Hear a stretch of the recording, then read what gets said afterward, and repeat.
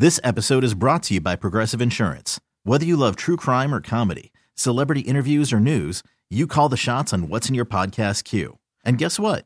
Now you can call them on your auto insurance too with the Name Your Price tool from Progressive. It works just the way it sounds.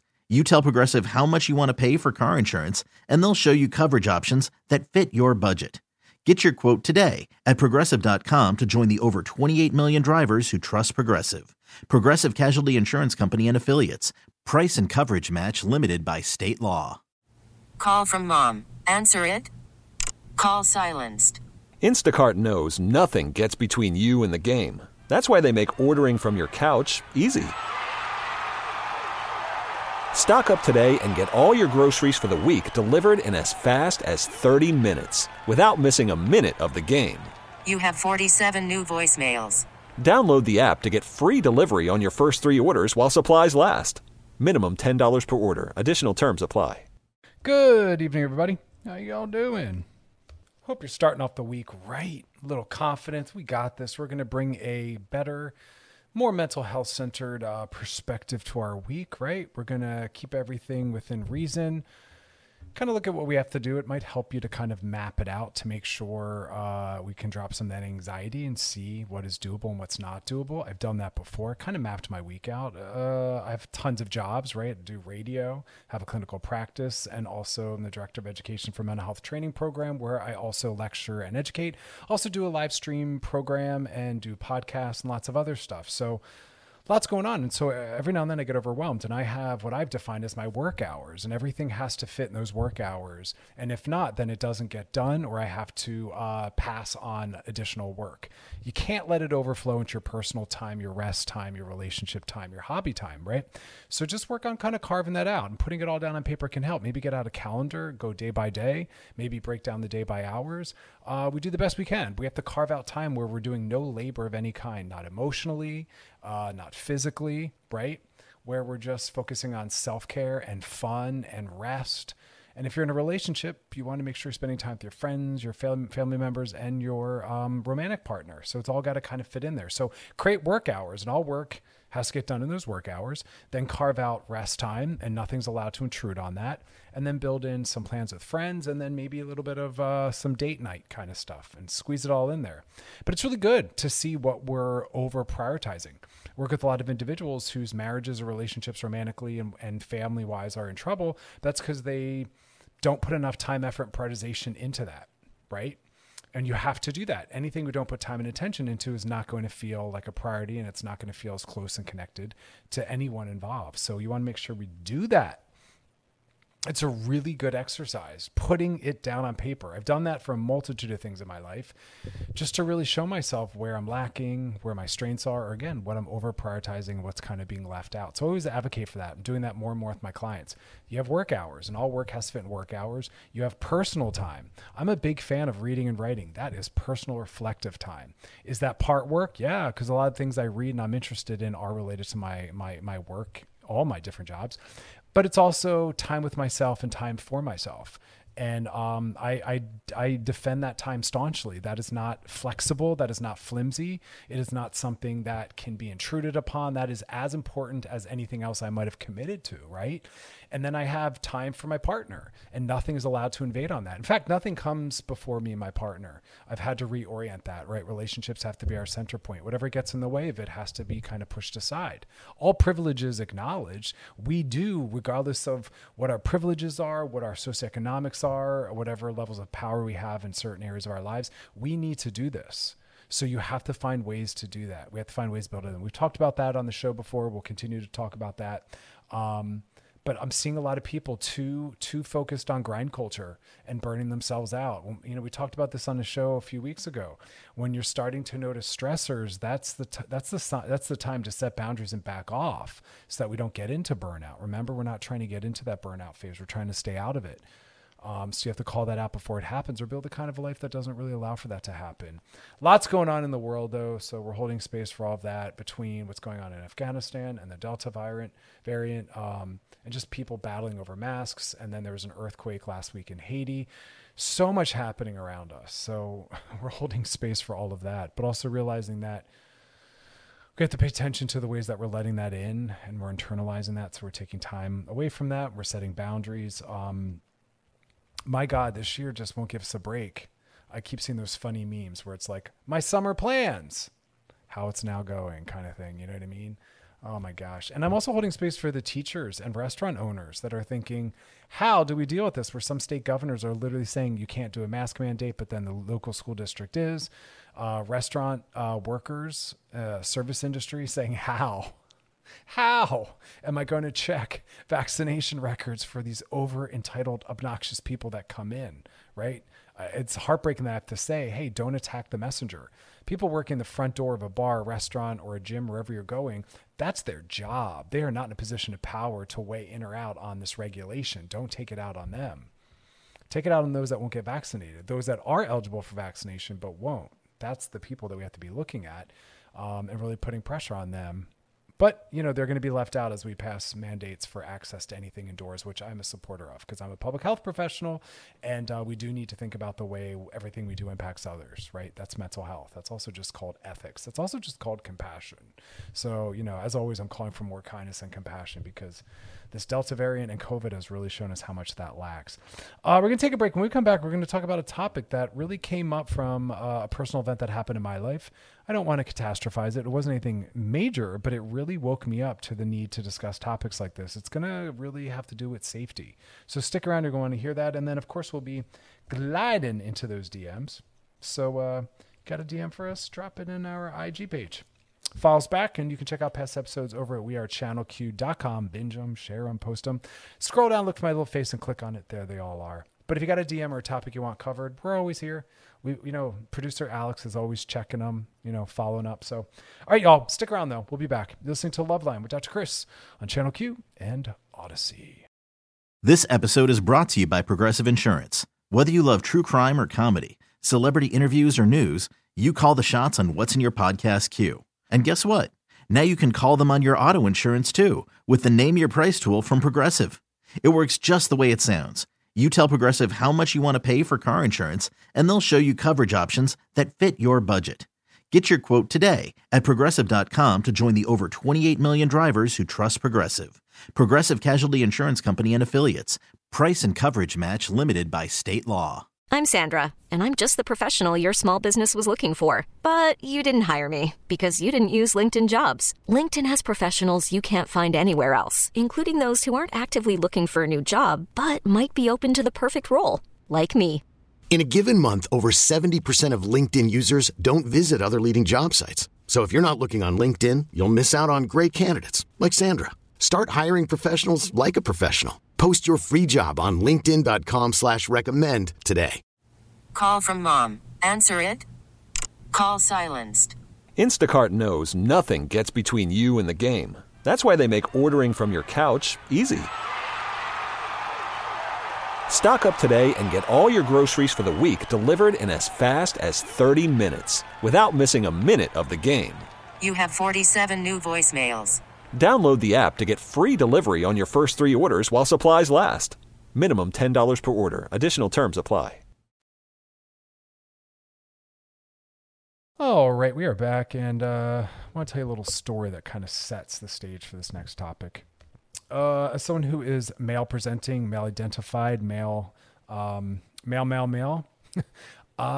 have the slightest, the smallest, the most minute understanding of what it's like to be a female in our culture and what safety means, right? Because of sexual harassment and violence and sexism and misogyny. Small moments where I felt overly sexualized or objectified or uncomfortable around something like that. Small moments, because I'm still a white cis male in our culture. So I'm going to always, even in those moments, still feel most prioritized, centered, safe, et cetera, right?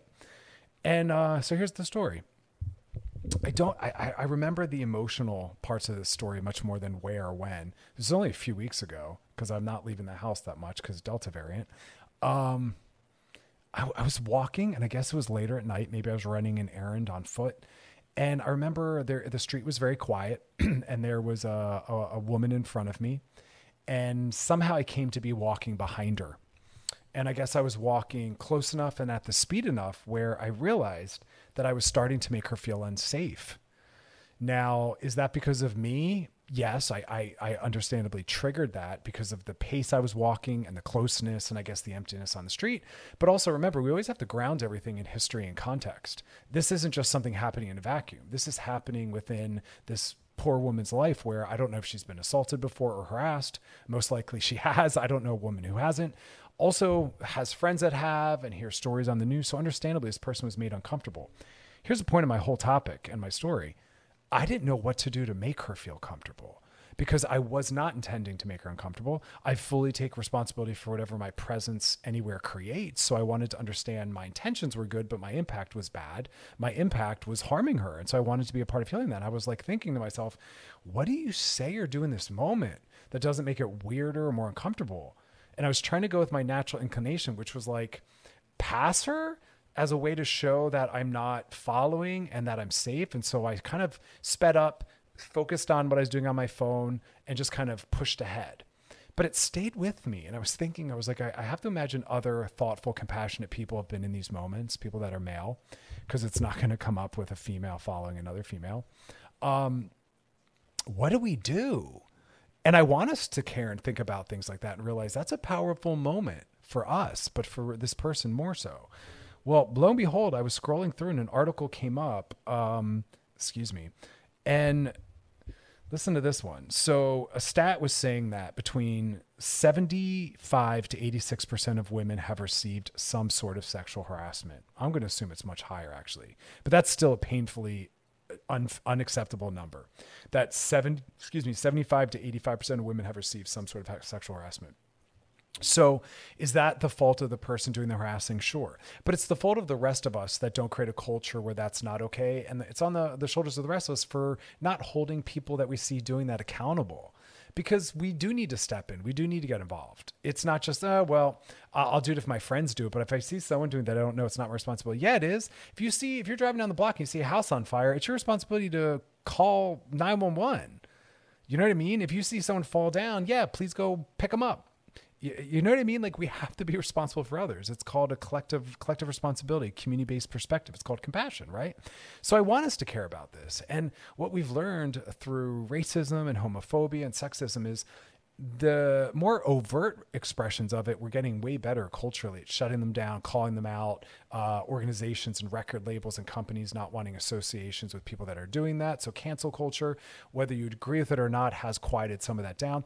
But the more insidious parts that are more pervasive are the quieter expressions of it that maybe are too familiar or normalized for people to really call out or to think it matters, but it does.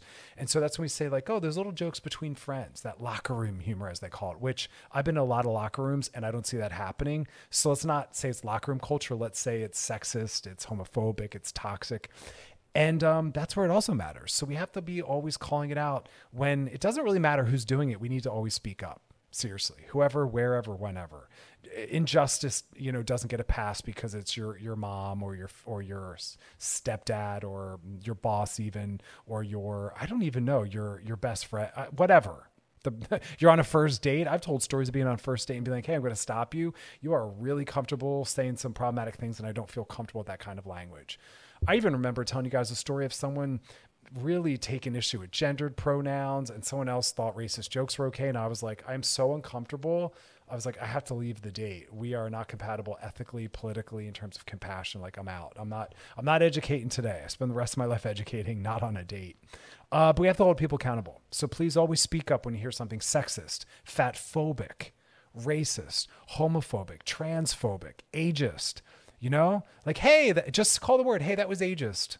Or, hey, that was homophobic. I'm not comfortable. Could you maybe talk differently about that? And if they don't, then you say, unfortunately, then the conversation has to stop because I can't participate or support that. I can't be complicit. We have to get loud.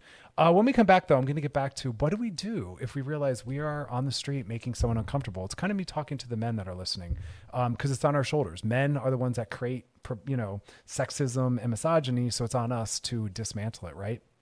Okay, stick around though. It's good stuff. You're listening to Loveline. Oh, actually, wait, before we go, I want everyone to know though that this always rolls out and applies to topics bigger than the entry point. I want people to always know that sometimes I'll talk about marriage, but know that applies to our relationship to anyone, because all the things we're talking about are universal. So even though we're talking about male on female violence, this applies to a multitude of other topics. So I want everyone to feel connected to this. I know that sometimes people might think like, oh, if you're single, then a relational topic doesn't matter, or vice versa. So, but like I said, we're going to take a little break. And when we come back, we're going to finish that up and then glide into those DMs, courtesy of Astroglide. Thank you. So if you got a DM for us, drop in the DMs on our Loveline IG page, topics, questions, whatever you're concerned about. We're here for you, y'all. You can even send a little love and support. We'd love to hear that, how we're helping you. But stick around. We'll be back. You're listening to Loveline with Dr. Chris on Channel Q and Odyssey. All right, we're back. And before the break, I was yapping and telling the story that really led me to this important topic where I was following a woman down. Well, no, I'm sorry. I was not following a woman. By default, I was. I was behind her. She was walking ahead of me. And I could tell I was making her uncomfortable. The streets were quiet. It was dark. I was, wearing a hat down low. I mean, the whole scene was there. I understand why she was uncomfortable. And again, with 75 to 85% of women saying, oh, we've all been harassed. And I remember thinking, like, what do I do? And my natural instincts were like, just stay detached and pass her to remove yourself from that environment to make her feel more safe. Because I don't want someone feeling unsafe because of my presence. But I was like, should I say something? Should I be like, hey, not following you? Like, I didn't know what to do. I also didn't want to be all awkward. And then I found a couple pieces of research that were talking about, hey, how do we manage this? So I thought this was really great. Okay. So what do we do when these things happen? I think that, again, this is applicable to a lot of other environments under a lot of other topics. Number one, don't stare, right? If you're by yourself, being stared at can be intimidating and unsettling. And I've seen that happen. I was sitting at a coffee shop a couple months ago, outside, mask on, distanced, and I saw a guy staring, a guy by himself at a table, staring at a girl by herself at her table, and he kept staring over. And she was showing very clear signs of discomfort, lack of interest, breaking contact, looking down, shifting around.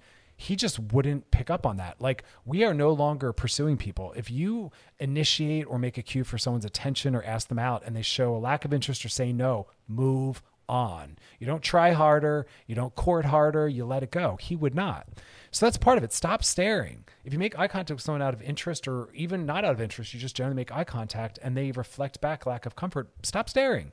You know what I mean? And that's what I naturally thought to do. I was watching her look over her shoulder at me, and I was like, if you keep looking back at her, that's a sign of aggression, right? So I was like, look at your phone, show disconnection, right?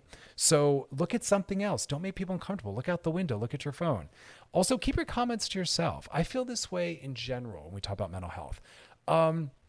Be very thoughtful what you say to someone, because they might not feel empowered enough to really say what they need to say or to set a boundary with you, right? You might think it's fun, you might think it's flattering, but yeah, I want people to still feel connected enough to maybe give a compliment or two, but you have to read people's body language. But in general, keep your thoughts to yourself. Not everyone needs to know every thought you have. This also comes up on social media. If you like a post, weigh in on. If you don't, keep scrolling. You don't have to share every single thought you're thinking. You know what I mean? And especially if we're talking about people's bodies, don't comment on people's bodies. You don't know if they're trying to lose weight or gain weight. You don't know why. Stop acknowledging, stop weighing in on. Let that go. That has nothing to do with anything. That's not an achievement. It's just a part of people's lives. Let go of that piece. Here's where it gets better, though. What do we do if we think we're making someone uncomfortable? Keep your distance. I'm going to use a quote from this. When walking behind a girl or a woman at night, remember that the closer you are, the more threatening you seem. So make sure to leave a good amount of distance between yourself and her. I felt that. I was walking at my natural pace. I was too close. I can understand where she felt uncomfortable. I then just passed her instead of backing off. That still felt threatening to be behind her where she couldn't see me. So I quietly and quickly passed her on the side, but far away from her. Why? Because I care. Why? Because I have empathy. Why? Because I have compassion. Why? Because I wouldn't want someone to continue behavior that made me uncomfortable if they saw that. Like, this isn't nitpicking. This isn't being too sensitive. This isn't participating in PC culture, which I'm actually okay with. This is care. Care about making someone uncomfortable. So this topic is throwing you off. Look at why that is. Why does compassion make you uncomfortable and frustrated? Because all the things I'm talking about take no time or energy. You were walking anyway. You're just backing off or passing them. You know what I mean? These are important things. Keep your distance. This is what it looks like right now as we change the tide. We've created an environment where people feel unsafe. So this is the necessary work of undoing that. Also, don't run from behind. I thought that was interesting. Why? Because having someone run up from behind, especially at night, Can scare you. Cross the street. I'm okay with doing that to make someone feel safe. Keep your friends in line. If you see your friends doing things, catcalling, harassing, tell them to stop. Also, here's my other favorite final one we're going to go out on. Be an active bystander. If you notice someone's uncomfortable with someone else's behavior, show your support. It can be as simple as standing between them, telling them to stop, asking them if they're okay, letting them know someone else is noticing, letting them know they're not in it alone. We have to be willing to do that. We have to get involved when we see violence or an injustice happening. Seriously.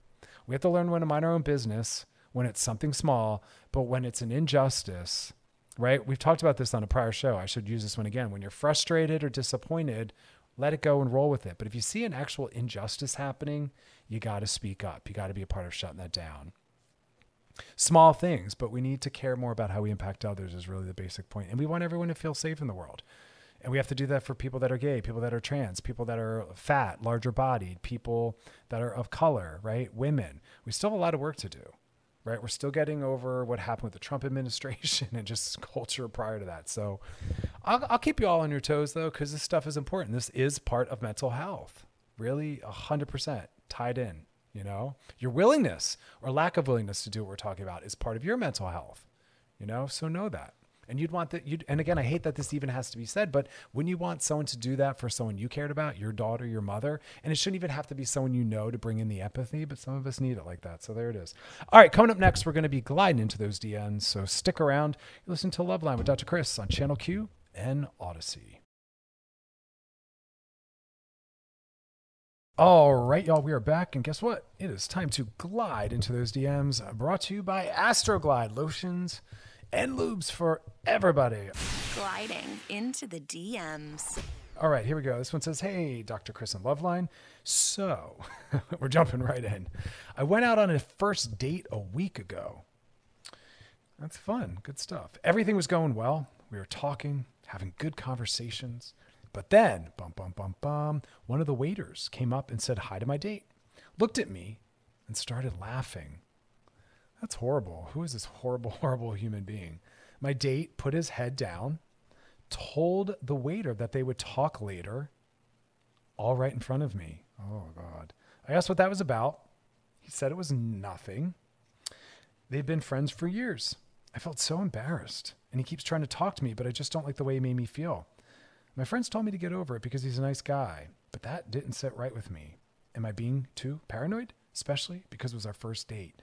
No, I mean, that's a horrible thing to have happen. I can't imagine being in any environment with anyone, even on a 57th date, and have someone look at me, laugh, and then whoever I'm with put their head down and say, we'll talk about it later.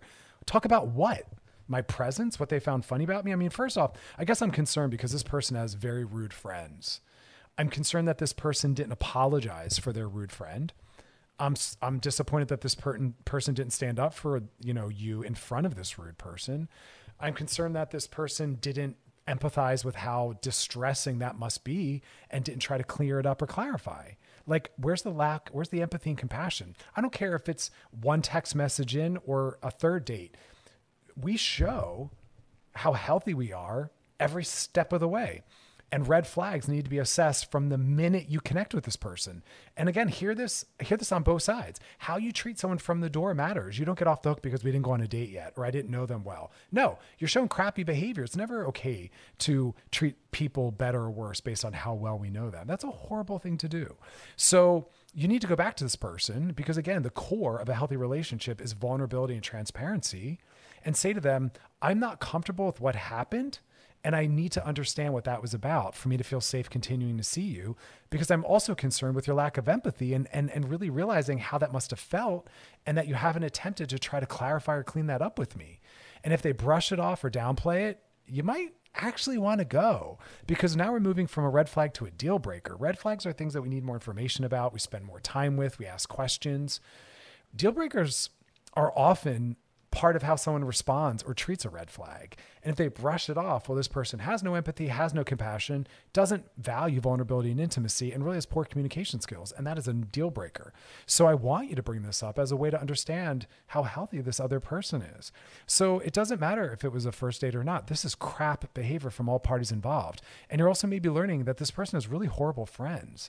So you should be concerned, but more importantly, use it as a learning moment. Very calmly and neutrally bring it up, and it's not and track how they manage it. It's not always what they say, it's also how they say it and their process. It's content and form. And we're always assessing someone. So again, this is a red flag. Red flags we don't ignore. We actually, when we see red flag, get more information, ask questions, bring it up, and then it becomes a deal breaker based on how they manage it or don't manage it. But this is horrible. So to everyone listening, treat people better.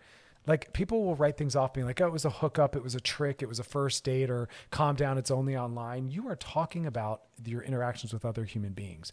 And every time we interface with people, we shouldn't be leaving them worse off and being cruel and harming them. That actually speaks to you and your lack of ethics and your lack of character.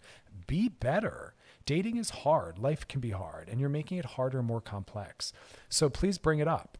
Because again, if you can't bring it up, then you're telling me even more. You're telling me this person isn't safe to be approached about vulnerable things. Well, dear God in heaven, relationships are full of those. And you want to start practicing and assessing, is this person open to things like that? Because if not, again, we're moving into a deal breaker. They're emotionally unavailable. They lack compassion. They lack empathy. They don't have good repair skills. Right? They have poor communication skills. So there's a lot in this. So please bring it up so you can learn more about them and the quality of this person in this relationship. So thanks for that question. If you got a question for us or a topic you want covered, hit us up on our Loveline IG page. That's where all the DMs come from. Coming up next, though, we're going to be talking, shocker, about relational health. Oh, I know. DMs are brought to you by Astroglide. Check it out. Lubes and lotions for everybody. Stick around, y'all. We'll be back. You're listening to Loveline with Dr. Chris on Channel Q and Odyssey. Gliding into the DMs is brought to you by Astroglide. All right, y'all. We are back. Going to do some relational talk, ways to measure the health of your relationship. Yo, let me tell you something. I stumble upon my most fascinating material, especially when it triggers something in me. I was standing in line for coffee. Well, not in the traditional sense. You know, I ordered it on my app. I was masked waiting for it to be prepared. So I guess not standing in line. I'm congregating, spaced out, outdoors, waiting for my coffee. Anyway, saw this test based on a lot of research, and we're just going to get into the specifics and the takeaways. But it was looking at some key markers that speak to long-term happiness. And we talk a lot about this because we're all in different kinds of relationships. And this is also non-romantic. Because remember, it's all very similar stuff. It's all about attachment, security, responsiveness, availability. So I thought that this was really interesting. So these are the concepts that are most important when assessing relationship health. Okay, so we're going to go down some of these. There's 10 points, and then I'll break down the dimensions out of that. But it's really about looking at where are you? Because each of these points has a spectrum, a pole, right? 2 different points, and it's where are you on this? So let me just get to it so it'll make more sense. So one of the first important factors to always assess is distance versus closeness in reference to your relationship. You and your romantic partner, you and a friend you care about, you and a family member, whatever it is. How close are you versus how distant? And that's part of an assessor. So what this research was looking at is, you're not feeling good in your relationship. And that was the first piece they said to examine. How close or distant are you? Of course, implying that the closer you are, the better, because that involves intimacy, right? And safety. But I thought that was first an interesting thing just for us to generally assess. For whoever is important to us most, how distant or close are you? And what does that tell you about where the work is? Do you need more space? Do you need to get closer? I thought this next one was important too, because I'm a big fan of letting people know where we're at in terms of relationships, sitting down friends. And I do this all the time. So when people say, who does that? I say healthy people like myself. I'll sit down with friends and be like, hey, can we talk? Something was said last week that kind of bummed me out that you said, and it's still been on my mind. Can we process it? I'm the person that does that. I don't let resentments build. Same thing in my primary relationship. Always talking through and talking things out. But here's the topic. How close, where are you on this continuum of giving up versus being completely committed? Let that question sit with you for a second. How committed are you is what it's saying. Because commitment is a daily act. Commitment is a choice. It's an action we take sometimes many times a day, where multiple things we're doing are a sign of commitment or they're a sign of us moving away from commitment. Really examine that. And if you realize I'm not that close to being fully committed, talk to whoever this is, your friendship that's fallen apart, your romantic relationship. We need to let people know where we're at so that they can be part of fixing it. It is not fair to never share this and then to out of the blue disappear, say I have to go. We have to let people know where we're at. It's kindness so that they can weigh in on the problem and try to create a solution or be a part of the solution. But I love that idea. Like, how committed are you? It's a daily act. It's a daily act towards or a daily act of movement away from. How suspicious are you versus trust versus trusting? Suspicion versus trust. Sit with that one for a second. Does trust need to be worked on? Do you live in a state of suspicion? Here's the $1 million question. Is that lack of trust your work or as a result of your partner's behavior or your friend's behavior or your family member's behavior? These are important elements to assess. Again, we're looking at distance versus closeness, giving up versus being committed, and suspicion versus trust. We always have to know who the work is that falls upon. Is it something we need to do? We need to examine our trust issues, or again, is it falling on the other person? Here's another one. How emotionally safe do we feel? I'm hoping this is unearthing and people are making some connections going, wow, that's what's been off. Trust, or that's what's been off. I'm not acting committed.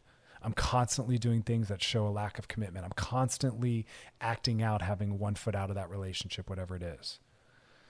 Another one, are we thinking in terms of I and self-interest, or are we thinking in terms of mutual benefit and as a team? Because relationships require you to look at and consider, how does this impact us? Especially if it's a primary relationship. But some people are too self-focused, too self-interested. And that actually goes back to the other one. That means you're not living in full commitment. Full commitment means you're always thinking in terms of, how does this impact our relationship? And thinking in terms of mutual benefit. If you're always thinking about yourself and what you need and looking out for yourself, then again, like I said, it goes back to the committed thing. You're not that committed. Commitment and thinking in terms of we and us and mutual benefit are pretty much the same thing. Not being committed is shown when you're always thinking and looking out for yourself only. That's the opposite. Our culture is too individualistic. We're obsessed with it to a toxic level. Again, I've said this to I'm blue in the face. We worry too much about ourselves, or our household only, or our neighborhood only, or our city only, or our state only, or our country only. All arbitrary lines that we use to defend why we don't care about others. Not reasonable at all. You know what I mean? Think about that. All right, we'll take a break. When we come back, we're going to look at the rest of these points because, again, I think these apply to literally everything, especially when we're talking about time of COVID. Do you care about maybe passing along to someone else even if you're vaccinated? You won't wear a mask? You know what I mean? Like, are you aware of other world events, the earthquake last week in Haiti and everything that's going on in Afghanistan? Like, where are we in reference to self versus other? Stick around. We're going to keep talking about it and breaking it down from a mental health perspective. You're listening to Loveline with Dr. Chris on Channel Q and Odyssey. All right, we're back and basically breaking down these factors that speak to relational health and how it kind of applies to like everything. And that's why I love psychology, because it's far bigger than just what's going on in your brain. And what's going on in your brain impacts the brains of those around you. What's going on in the brains around you impacts you, right? We're all tied. We have these false lines of separation, like human versus nature. No, all interconnected. Me versus you, connected. You know what I mean? Different continents or countries. Nope, still connected, especially because of technology and capitalism. Like, we're all connected. So we were looking at levels of commitment, closeness, trust, safety.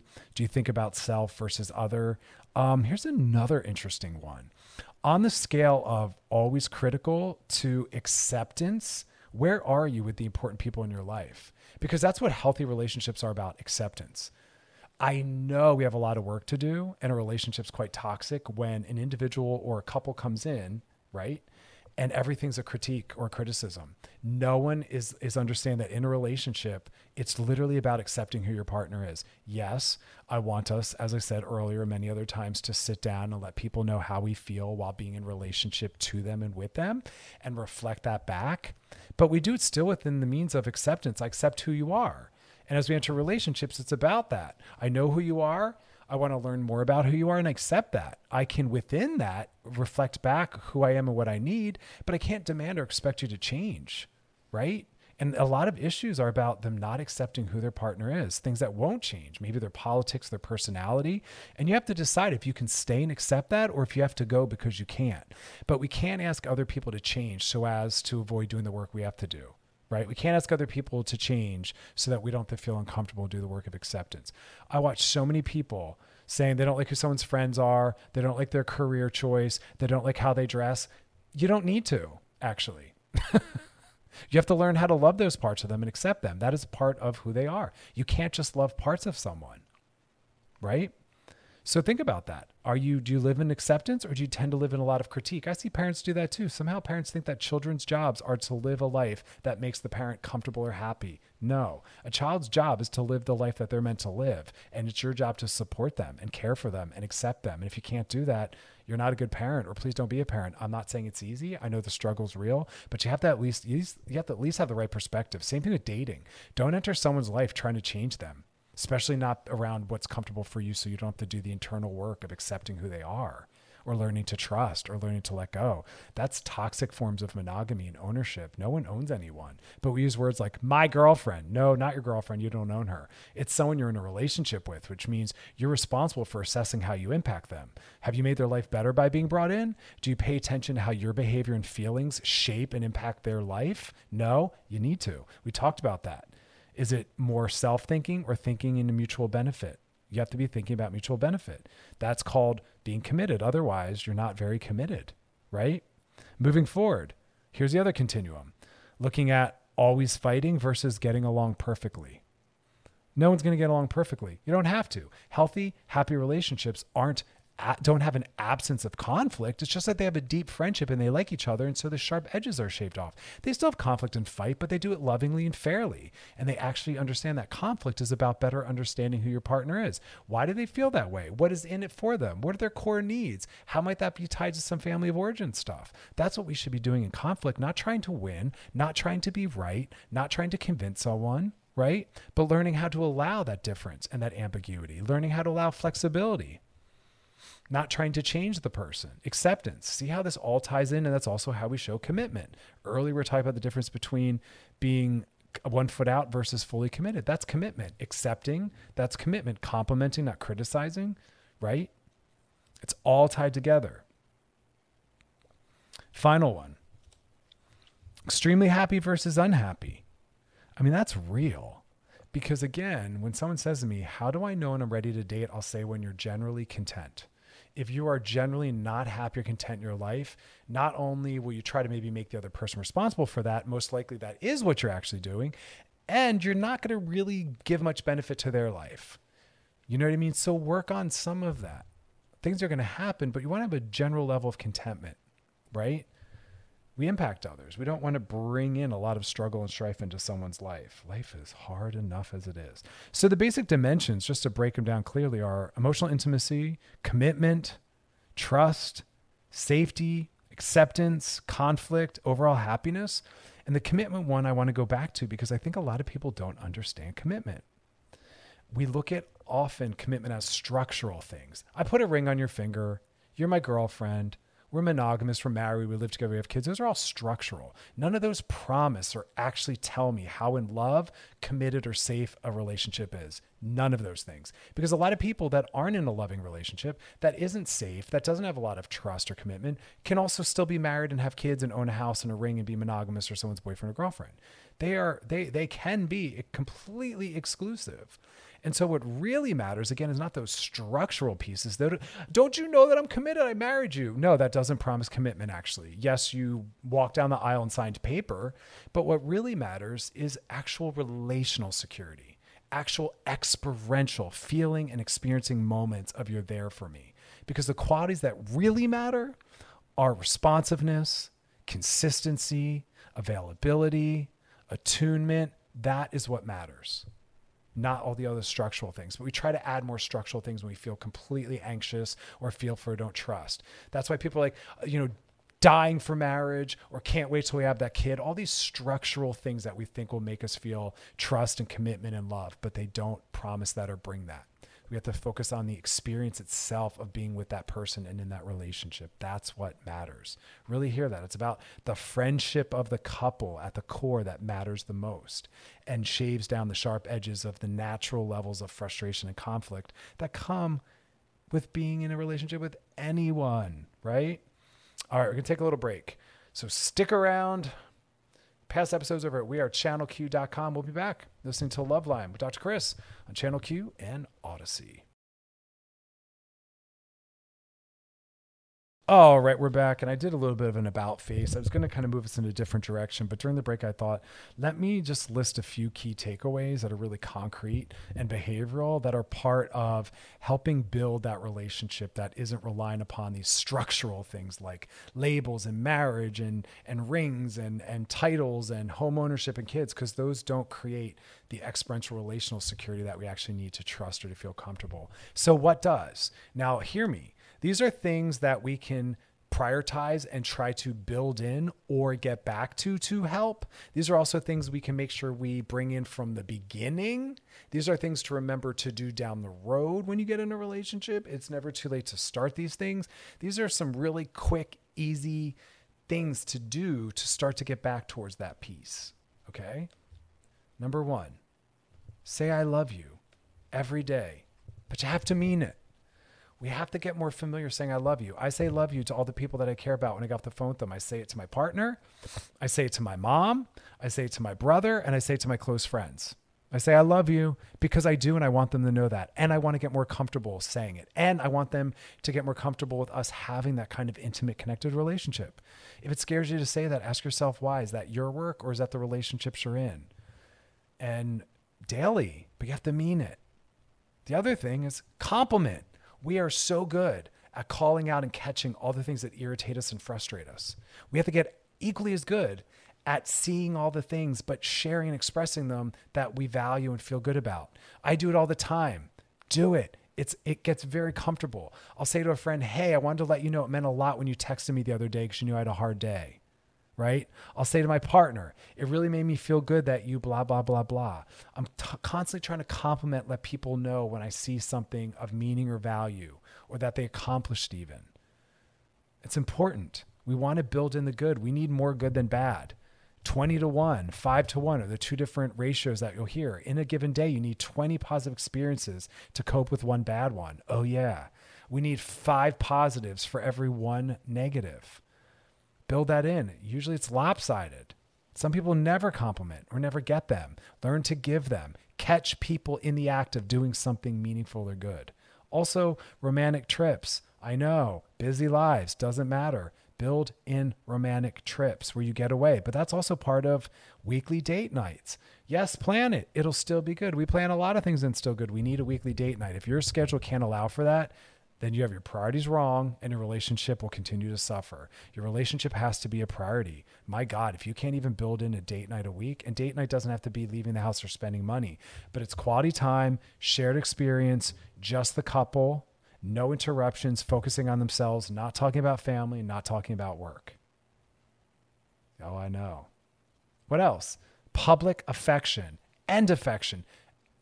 Touch is what attaches and heals. As much touch as possible, but public affection has other powerful layers. Get comfortable kissing your partner while in public, holding their hand, rubbing their back, especially at home. Start there, but also out of the house. I want us to also normalize the love and affection out in the world, especially if you're a gay couple or a trans couple or a larger bodied couple or a black couple or a person of color. We have to tell people that white cis hetero is not the only kind of beautiful, loving relationships that exist, right? We got to celebrate queer love, gay love, black love, trans love. Yes. Also cuddling. That's full body touch. We need as much touch as possible. You don't feel close to your partner, touch. Build it in. Get familiar with it. Also, ready for this one? Kissing passionately, especially for no reason. I know. If you don't want to passionately kiss your partner, ask yourself why. Sit down and talk about it. Hey, I realize it's something I'm not comfortable with. Here's why. Process it. Share. But there's something meaningful in that. Why are you not open to doing that? Why is your relationship not a safe place to do that? Look into that. And then finally, another one that I think is really important is transitional moments. When we're waking, falling asleep, leaving, or entering. It's this separation and reunion, literal and symbolic, that needs transitions. Kiss and make eye contact with your partner upon entering or leaving their psychological space. Waking up, going to bed, leaving the house, and coming home. Don't just come home coming in hot. Don't say hello while looking at your phone or computer, right? Full on eye contact, full presence, touch them, make connection in those transition moments. Transition in, transition out. When you're entering, when you're leaving, with the kids, with family members, with friends. Don't just appear. Also figure out what you need to transition from your traditional life into maybe home life. Some people don't realize that we need those pieces. But again, it's about gratitude. It's about kindness. It's about complimenting.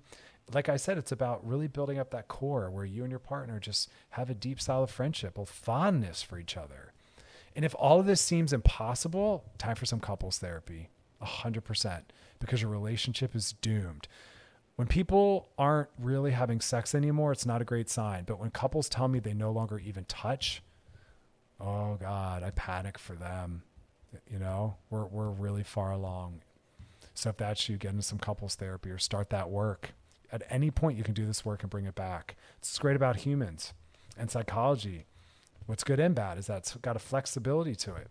It's always developing. It's always learning. We got to bring in the positive, normalize more of that, right? What are you normalizing in your friendships and your relationships? Positive, compliments, acceptance, love, or the opposite? Criticism, negativity, distance, violence. Check in on it. All right, y'all, coming up next, we're going to glide into those DMs. So stick around. You're listening to Loveline with Dr. Chris on Channel Q and Odyssey. We'll be back. Odyssey is giving you a chance to win a trip to London to see Taylor Swift at the Eras Tour. It's Tay in the UK. Hey, it's Taylor. Just download the free Odyssey app, log in and listen to a participating station for a minimum of 60 minutes to get your daily entry. And you could win a chance to fly off to London with 3 friends and see Taylor. I can't wait to see you at the Eras Tour in London. For more, go to odyssey.com/Taylor. Tay in the UK. It's on the Odyssey app. Thanks to Republic Records. This is a national contest. All right, we are back. Now it's time to glide into those DMs, brought to you by Astroglide, lotions and lubes for everybody. Lube it up, y'all. Lube it up. Gliding into the DMs. DMs always come from our Loveline AG page. If you've got a question for us or a topic, drop it on in there. Anything you want covered, we'll do our best. I don't always have an answer, and if not, I'll tell you so. You know what I mean? All right, this one says, "Hey, Dr. Chris, my name is Elsa, and my partner, B." You guys have awesome names, Elsa and B. That's like a book somehow or a movie. It's adorable. And we've been together for 3 years. It's a good amount of time. Recently, we've both been feeling pretty suffocated. So we want to get up and move to a different city. I like it. Different cities afford different kinds of environments and experiences and access to different things. So yeah, it can change different parts of ourselves, bring different parts of ourselves out, different parts of our relationship. It's really healthy and exciting to experience new things together.